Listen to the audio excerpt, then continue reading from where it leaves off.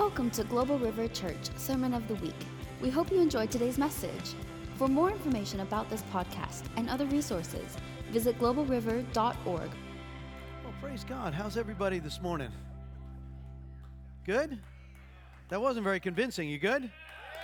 Come on. You know, we walked into the intercessory prayer room, which we do, and you're all invited at 9:30 if you'd like to come. It's just, and you could feel this like heavy. There was those, I'm in the wine press, and we're walking through this, and then all of a sudden we broke out in song, and like you could feel the whole atmosphere shift. Bishop said, "Did you feel that?" Like, there's something about worship that just he inhabits the praise. So if you ever get in a place where just in spite of it, even though your flesh, I just want to go cry somewhere, turn on the music and start like worshiping him. I guarantee it'll shift things around. It is just a promise. So hallelujah. Well, we've been traveling for a few weeks. We went up to Virginia to the Cry base there and did a breaking free for about 24 people there. That was amazing. Then we went to, my wife and I went out and visited grandchildren both in Texas and then on to New Mexico to the Air Force Base, Kirtland Air Force Base. And I had been wrestling. If you'll pull out this, your pamphlet, let me grab mine.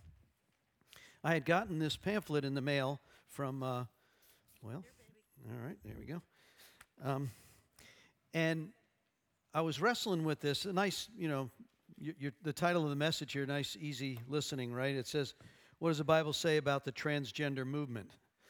And I thought, man, Lord, I don't know.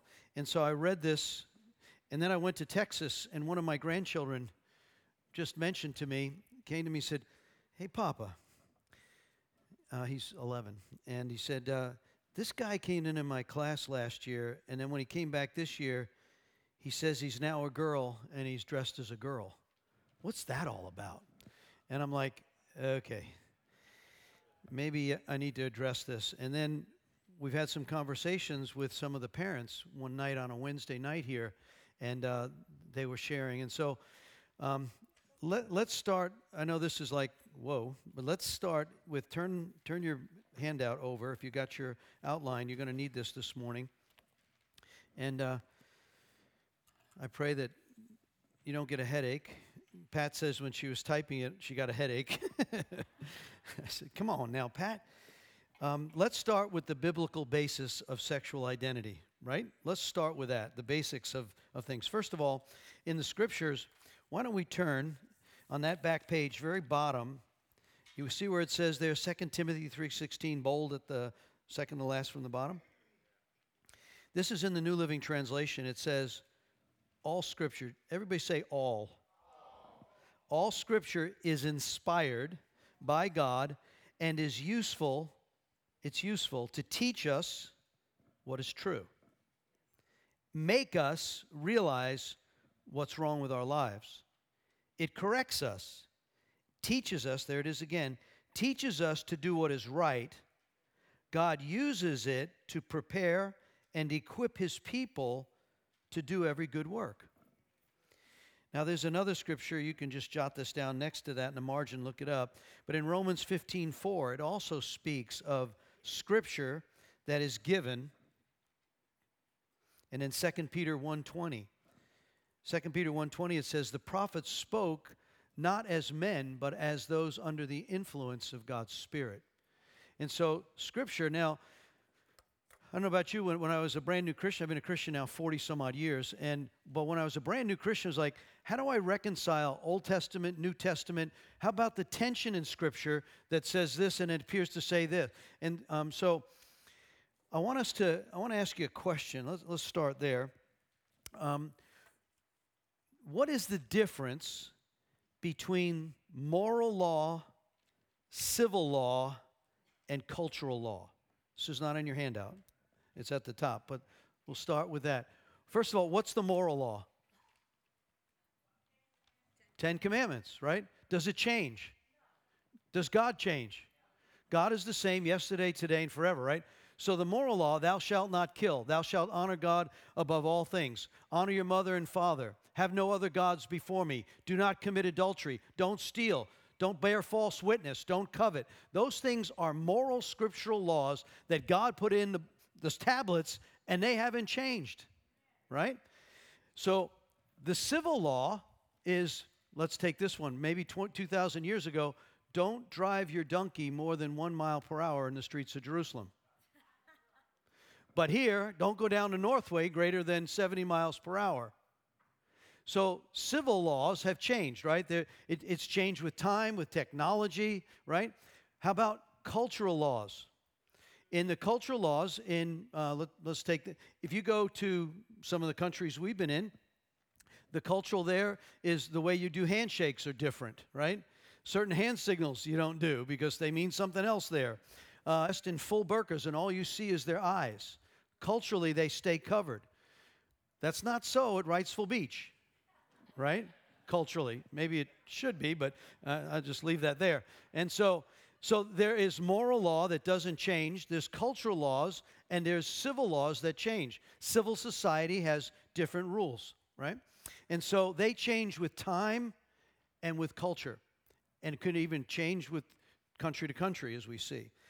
So I'm saying that as laying a foundation that what's in here, we have to be able to discern when Paul says women should cover their heads.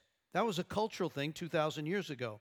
Women don't cover their heads today, right? It was also this thing about men's hair lengths. And a few weeks ago, Philip Garris was up here, I think it was when Lisa was preaching, and he came in because he had one time been in pursuit of the orthodoxy, of the Jewish orthodoxy. He came in. Did you see he had the scriptures on his head. He had the wrappings around. When you go to Jerusalem or you go into Israel, you'll see the Orthodox Jews, or even in New York City you'll see it. You'll see them dressed culturally in a representation, but that's not for everyone. And Paul says, for example, he might say, I, Paul, this is in Timothy, he says, I, Paul, don't allow women to teach or have authority. I, Paul.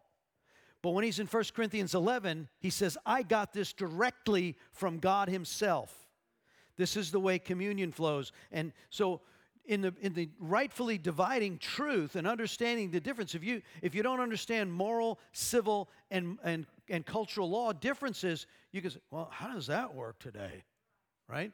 Do I have to go get curls to? No, you don't have to do that. And so I make that point that understanding and rightfully dividing truth matters.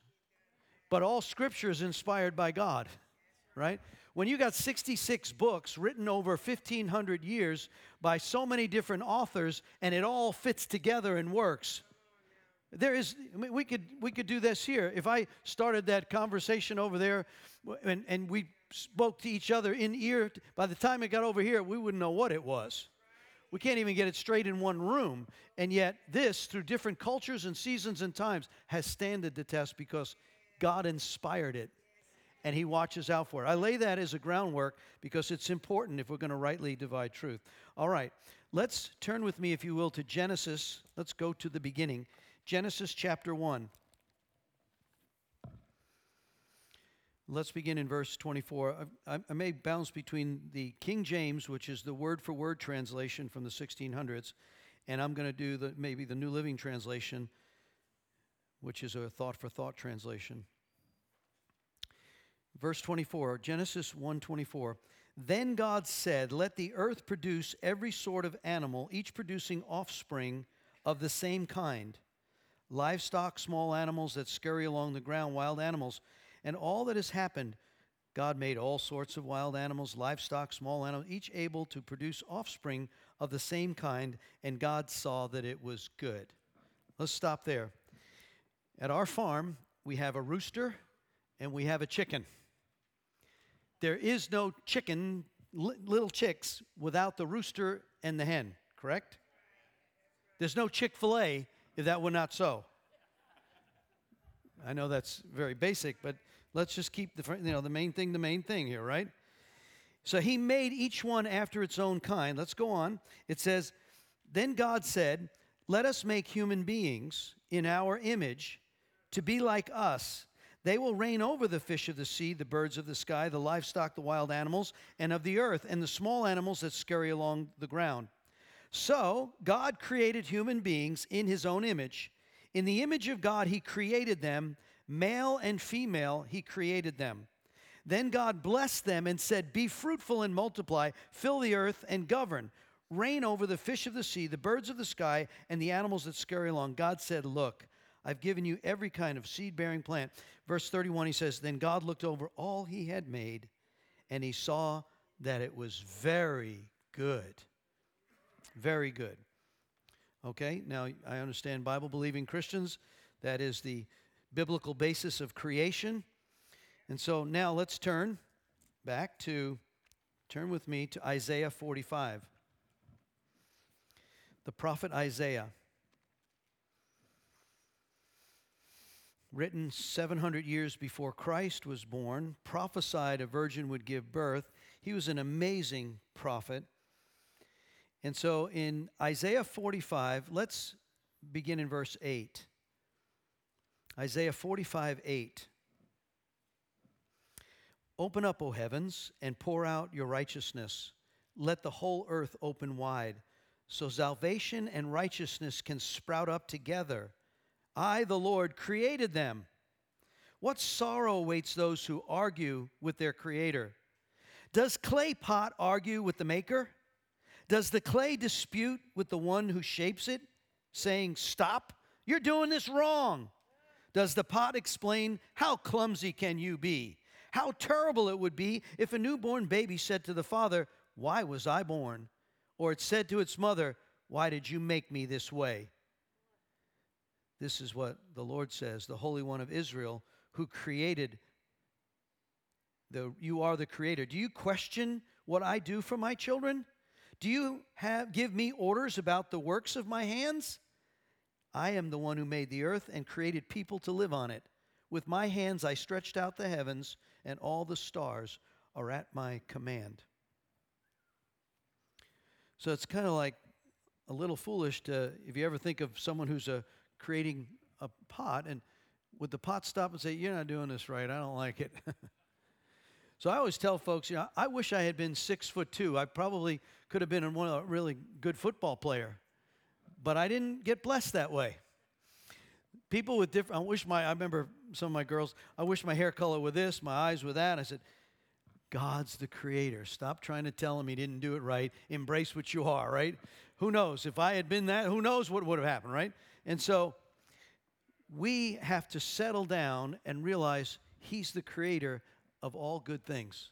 And he created you just the like of who you are. Stop trying to be somebody else. My wife's got something hanging on the refrigerator that says, "Stop trying to be someone else. They're already taken." It, something like that, right? And so this desiring to be something we're not, why don't we just embrace him and thank him for who we have and who we are, right? All right, so moving on, let's turn. What did Jesus say about this? Turn to Matthew 19. In Matthew 19, let's begin in verse 4. This is a debate. The Pharisees, the religious leaders, had come to mess with him. And I like how he starts out. Of course they had read the scriptures, but he says in Matthew 19:4, he says, "Haven't you read the scriptures?" What a thing to tell the religious priesthood, right? Huh? Yeah. Jesus replied, "The record that from the beginning God made them male and female. And he said, this explains why a man leaves his father and mother and is joined to his wife, and the two are united into one. Since they are no longer two but one, let no one split apart what God has joined together." So he emphasizes again that Genesis scripture we read, that God creates male and female. And so let's move on. Turn with me to, if you want to, you can also look at another scripture. In Ephesians 5, Paul does the same thing. He says, this is a mystery, right? He says how a man is joined to his wife, the two become one. It's in that scripture where a man is supposed to love his wife like Christ has loved the church and die for her. All right, turn with me to 1 Timothy 4. Now, this is a familiar scripture, I'm sure, but as we wind down the last days, and I believe prophetically you can go and you can look at the prophetic significance of what's happening. We have looked at this. We've looked at the book of Ezekiel, Revelation, the book of Daniel, the prophecies of Isaiah. we have spent some time in that. But as you look at, we believe we're living in the last days. And there's a warning that Paul puts out that I think is relevant for where we are in the society and in the world at this moment. Look at 1 Timothy chapter 4 and verse 1. Warning against the false teachers, it says, 1 Timothy 4:1, now the Holy Spirit tells us clearly that in the last times some will turn away from the true faith. King James says, now the Spirit speaks expressly that in the latter times some shall depart from the faith, giving in to seducing spirits and doctrines of devils, speaking lies and hypocrisy, having their consciences seared with a hot iron, forbidding to marry and commanding to abstain from meats which God hath created to be received with thanksgiving of them which believe and know the truth. For every creature of God is good, and nothing to be refused if it be received with thanksgiving. For it is sanctified by the word of God and prayer. So Paul tells us it's going to get really ugly. There's going to be demon spirits deceiving and teachers that rise up. Now just turn a few pages to the right to 2 Timothy chapter 3. 2 Timothy 3. This is actually Paul's final will and testament within a few years of writing this. This is his last book, many believe. From the writing of this, we know shortly after that he's martyred by Nero on the same day that that Peter is crucified upside down. So he writes this as a last will and testament to his spiritual son Timothy, and he says this, the dangers of the last days, 2 Timothy 3:1. You should know this, Timothy, that in the last days there will be very difficult times. For people will love only themselves and their money. They will be boastful and proud, scoffing at God, disobedient to their parents, ungrateful. They will consider nothing sacred. They will be unloving, unforgiving. They will slander others and have no self-control. They will be cruel and hate what is good. They'll betray their friends, be reckless, puffed up with pride. They'll love pleasure rather than God. They will act religious, but they will reject the power that could make them godly. Stay away from people like that. Here's a spiritual dad who knows he's not going to be here, but he's telling his spiritual son, this is what's coming. Now, I want to follow on with this. I'm going somewhere. Turn with me to Romans chapter 1. Just laying the foundation of what I believe biblically is a foundation we can stand on, that when we get into a debate with teachers, with administrators, with people that are of a different political view or different spiritual view, you can not get angry, don't have to get belligerent, but we can stand. Remember, this word gives us how to stand and what is true, right? It corrects us when we're wrong. Okay, in Romans 1, you can read that whole chapter, but I want to pick up here. In Romans 1, let me just state this. This is a belief I have. When you reject God, who He is, you start down a pathway of a deep, dark hole. It's the rabbit hole that if you stay in that, you get more and more dark. You get more and more confused. In fact, I don't know about, I'm getting electrocuted right now, so the Lord's just saying amen, right? And so when you are in a place where we reject God, we start rebellion. You know this. If you get off track and you start opening doors of sin, or you don't do what God has asked you to do, there's this dark place that starts to happen, and you feel the separation. Anybody know what I'm talking about? I've been there. When I backslid and passed before as a pastor, there was this place where, man, I'd open this door, and pretty soon I feel separated. I feel ashamed. I feel I'm not in the safe place. Does that make right? I've lost my peace, right? We know that.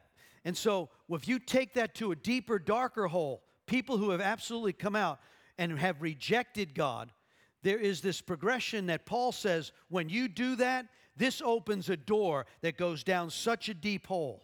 He says this in Romans 1. This is a Gentile church in Rome, and he writes to them. Let's pick up in Romans 1:18. It says, God shows his anger from heaven against all sinful, wicked people who suppress the truth by their wickedness. Right? He goes on and says, ungodliness and unrighteousness of men who hold truth in unrighteousness. This is King James. They know the truth about God because it has made it obvious to them. For ever since the world created, people have seen the earth and the sky.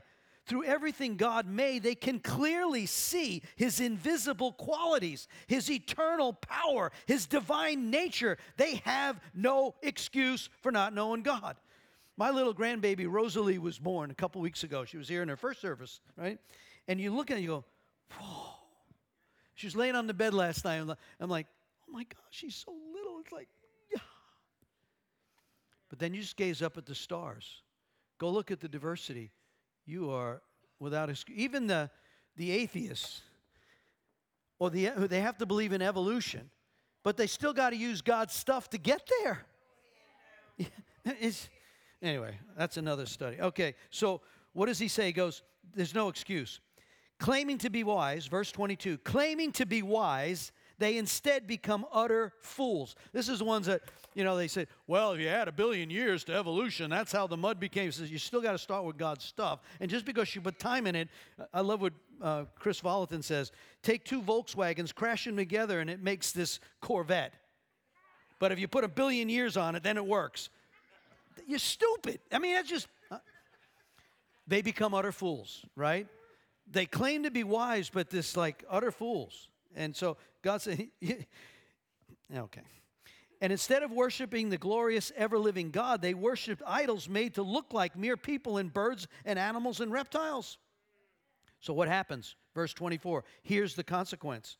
God abandons them to do whatever shameful things their hearts desire. As a result, they live vile and degrading things with each other's bodies. They did these degrading things.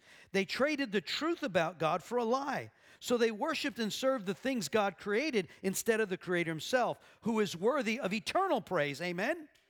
This is why God abandons them to their shameful desires. Even the women turned against the natural way to have sex, when instead indulged with sex with each other. And the men, instead of having normal sexual relationships with women, burned with lust for each other. Men did shameful things with other men, and as a result of this sin, they suffered within themselves the penalty they deserved. Since they thought it foolish to acknowledge God, he abandoned them to foolish thinking and let them do things that should never have been done. Their lives became full of every kind of wickedness, sin, shame, greed, hate, envy, murder, quarreling, malicious behavior, gossip, backstabbers, haters of God, insolent, proud, boastful. They invent new ways of sinning, and they disobey their parents. They refuse to understand. They break their promises. They're heartless. They have no mercy. They know God's justice requires those who do these things deserve to die. Yet they do them anyway. And worse yet, they encourage others to do them too. Now, if you go on and read chapter 2, it says, don't get so wound up with your self-righteousness. You used to do some of these things too, right? Praise God. So let's remember, it's all about the blood and the grace, right? And there's none of us who have arrived. But at the point, here's my point. You see the progression of rebellion against God, rejecting him, leads you into this dark confusion and chaos. Now, there's another scripture. We won't turn there, but remember in Exodus 20, verse 5, it says, the sins of the father visit to the 3rd and 4th generation. But he says, I will bless to 1,000 generations those who love me, right? We don't know. I don't know. I know some. 300 years ago, what were your grandparents doing? 3 and 4 generations. You don't know, right? But it says the visitation of iniquity is allowed. In fact, you go on and read the study on that, do a Hebraic study on Exodus 20, verse 5, and you will find out that it says the whole family is affected by the sins and the iniquity of the forefathers and foremothers. That's why when we do prayer ministry, we make sure that soul tie connection is cut and the blood is washed through the generations. And now we have a person who says, I love God, and every one of my children and the legacy of my children shall now be blessed in accordance with the Abrahamic covenant. Amen? Blessed to 1,000 generations. But we don't know what's going on. So when the rebellion starts back 300 years, and every family line's got it, you look at that, and we're looking for the generation to come into alignment with God. But if it doesn't, there's a spiral. And when you break down family structures, and when you break down the belief in God who is the creator, you open yourself up to all sorts of crazy, chaotic, godless thinking. And we just have to pick up the Old Testament, study the generations of the Hebrew leadership who didn't follow God. And then he's required as God to bring judgment. And he does. That's why they were exiled. That's why, right? But he promises, he's always this long-suffering God. I'm just looking for people who will come back. All right, so I've set this basic. I believe that all creation comes from God. Turn the page over and let's read the first paragraph there. We as Bible-believing Christians hold to the biblical worldview that the Bible is the inerrant Word of God. Society and customs change with time and culture, but the Word of God is the same yesterday, today, and forever. The moral with society level, whereas civil laws and cultural laws have changed over time with society. As an example, the prophet Daniel, when he was exiled, he complied and honored the laws of Babylon. Even though his family, they believe, had been murdered, he was made a eunuch, he was taken away and brought into captivity, he still honored the king until they set it up where he would have to violate the law of worship of God. And so we see that in Exodus 20, but we also see it in Daniel 3 and 6 there. You can look at those chapters. When Daniel was faced with, do I cave in to the cultural civil law of Nebuchadnezzar in Babylon that is now contrary to I will have no other gods before me? And he said, I will not. We know that from Shadrach, Meshach, and Abednego. Live, O God, O King, but we will never bow. Well, then you're going in the fire. Doesn't matter. We will never bow. We will not compromise the moral law of God. And so in the setup, we know God delivers them, right? So in this case where we are now, here we are faced with, quote, the transgender movement. This movement is seeking to educate our children and expose them to change a biblical view of identity, and worse, even to modify the laws of our land that would make it illegal or discriminatory to challenge them biblically. I want to give you, this is where Pat got a headache, so Lord, I pray no headaches, right? First of all, what does the term, and you say, Pastor, why are you doing this? We're in a place, this is the culture we live in.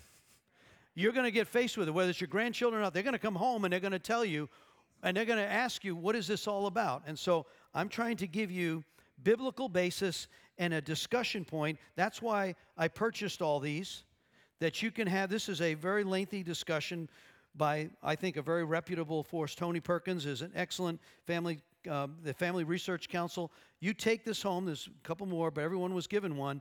Take it home and just either put it away, read it, but there's a time coming when you'll say, well, where do you stand on this? All right, first of all, what is transgender? People who identify, number one there in the background, people who identify psychologically with the sex that is opposite from their biological sex. Just a note, there's those, well, there's people born, this often, the transgender activists, they look at this, but they say, look, in fact, there's a group called intersexed. They're born with a confusion of their sexual organs. Sometimes they're born internally, but that is around, most statistics say that's around 0.05%, 0.005, right?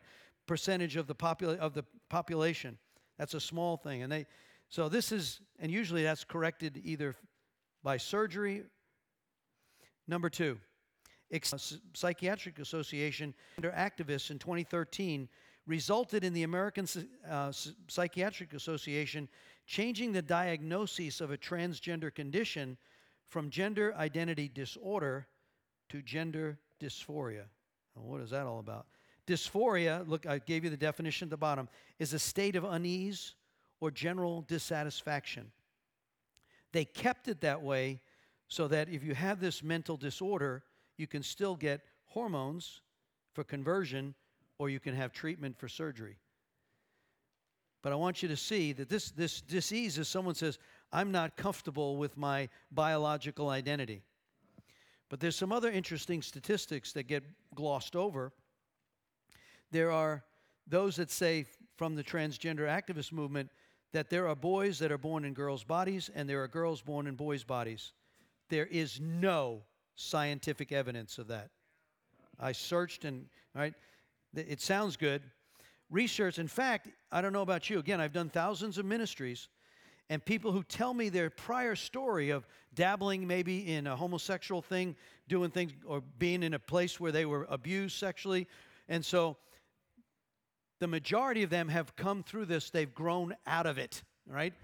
But statistically, it says 75% of those who have struggled with this confusion, when they become older, they no longer carry that as they don't call themselves a transgender adult.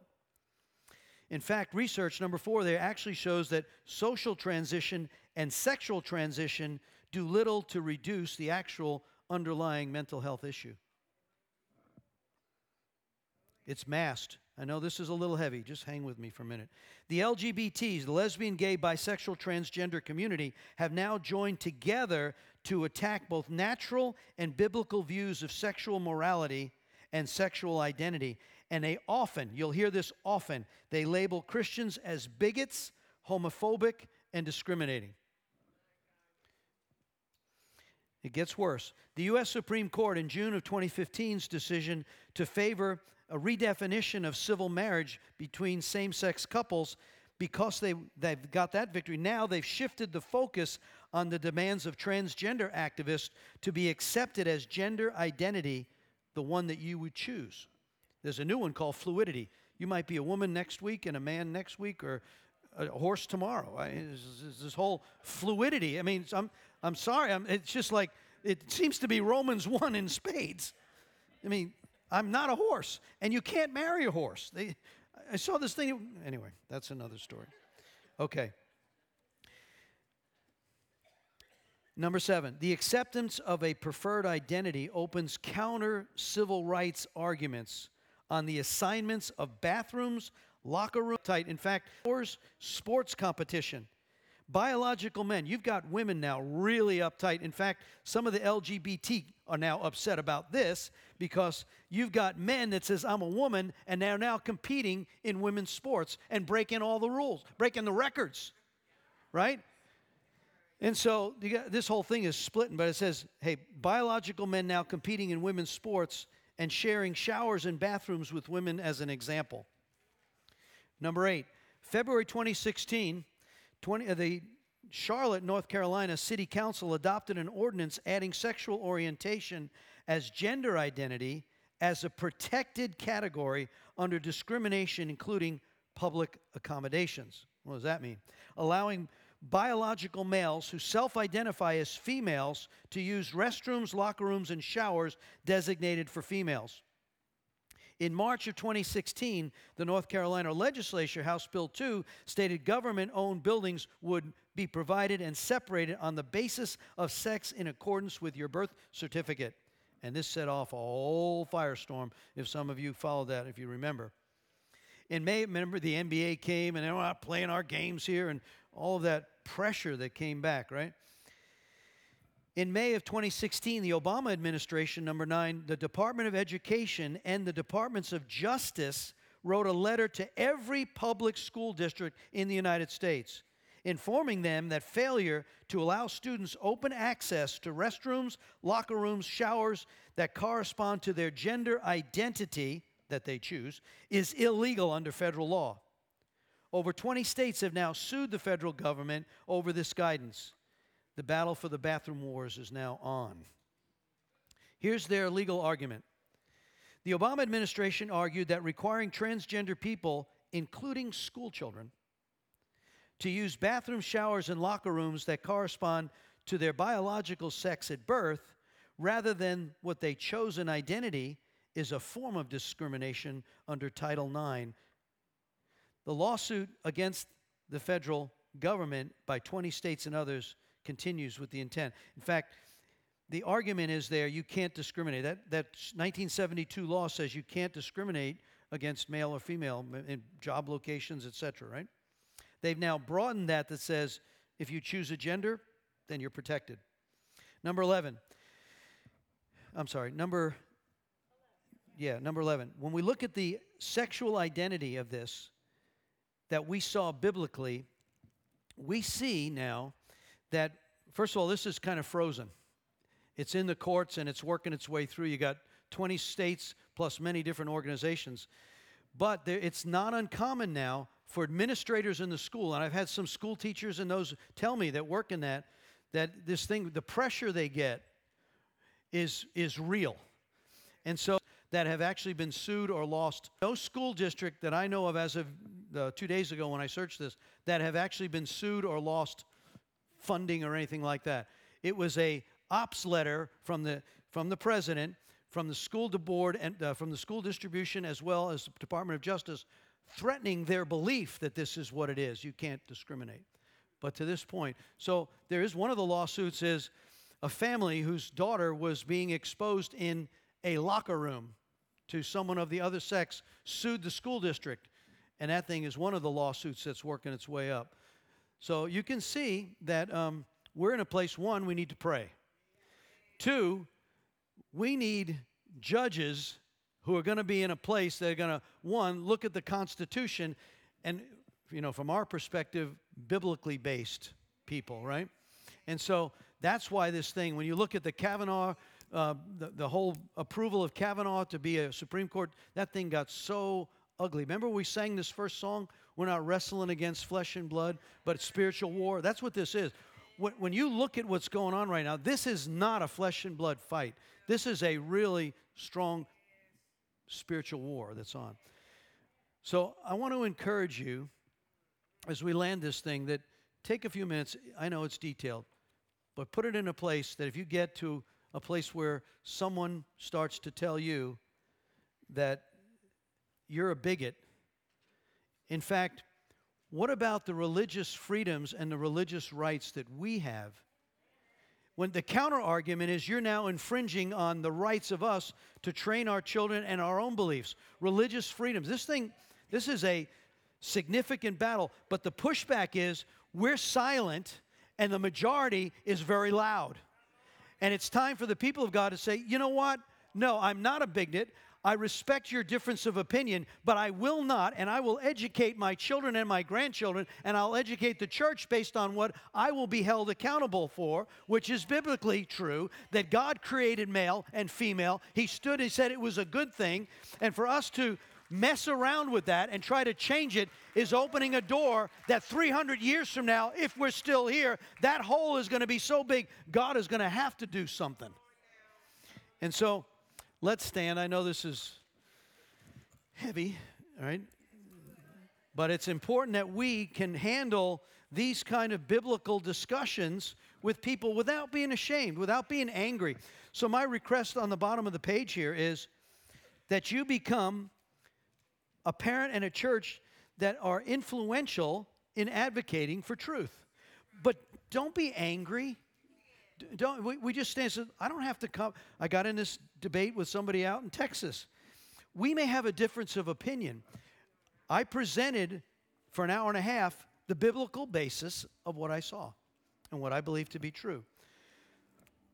I could tell they moved, but they haven't communicated back with me since. And so we don't have to be arrogant. We don't have to be angry. We don't have to be bigots. This is what we believe. I love you anyway.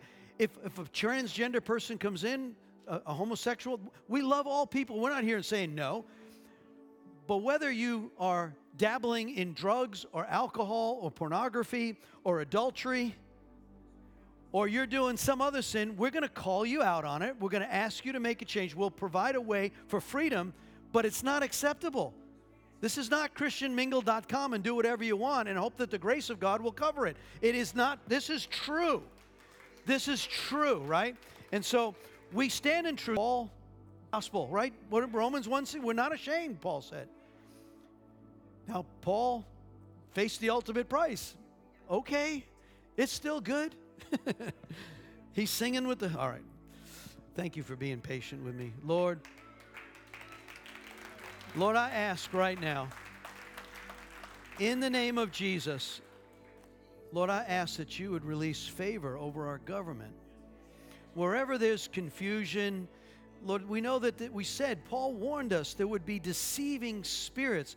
The trouble with deception is you don't know you're deceived. In fact, you're pretty sure you're right.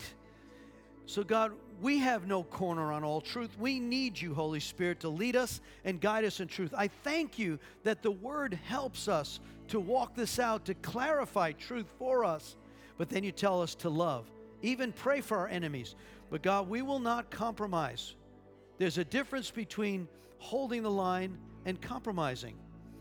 So God, I pray for our government. I pray for our leadership, our school administrators, those in places of influence. And God, any of those that are trapped in any deception, God, set them free. Let the favor of God fall. Lord, we thank you in advance that you love us, God, and you have a good plan. You cannot wink at sin, and you cannot excuse it. So, Lord, we thank you this morning, Holy Spirit. We thank you that you love us, God, and I ask for your freedom to flow in the house. And now may the Lord make his face shine upon you and give you peace. I want to invite the ministry team, if you'll come. Worship team, if you'll come. Why don't you play that song again, Sarah, Miracle Worker. I just like it. And if you're here this morning and you need a healing in your physical body, it would be really good to come and let someone lay hands on you. In Mark 16, it said, these will be the signs of them that believe.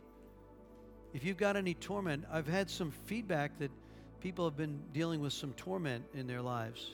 Lack of sleep, even strange behavior by animals. This is a crazy season. I mean, we just finished that whole crazy witchcraft stuff, right? And the activity, even the Wiccans and the warlocks will tell you the atmosphere is very thin there for demonic activity.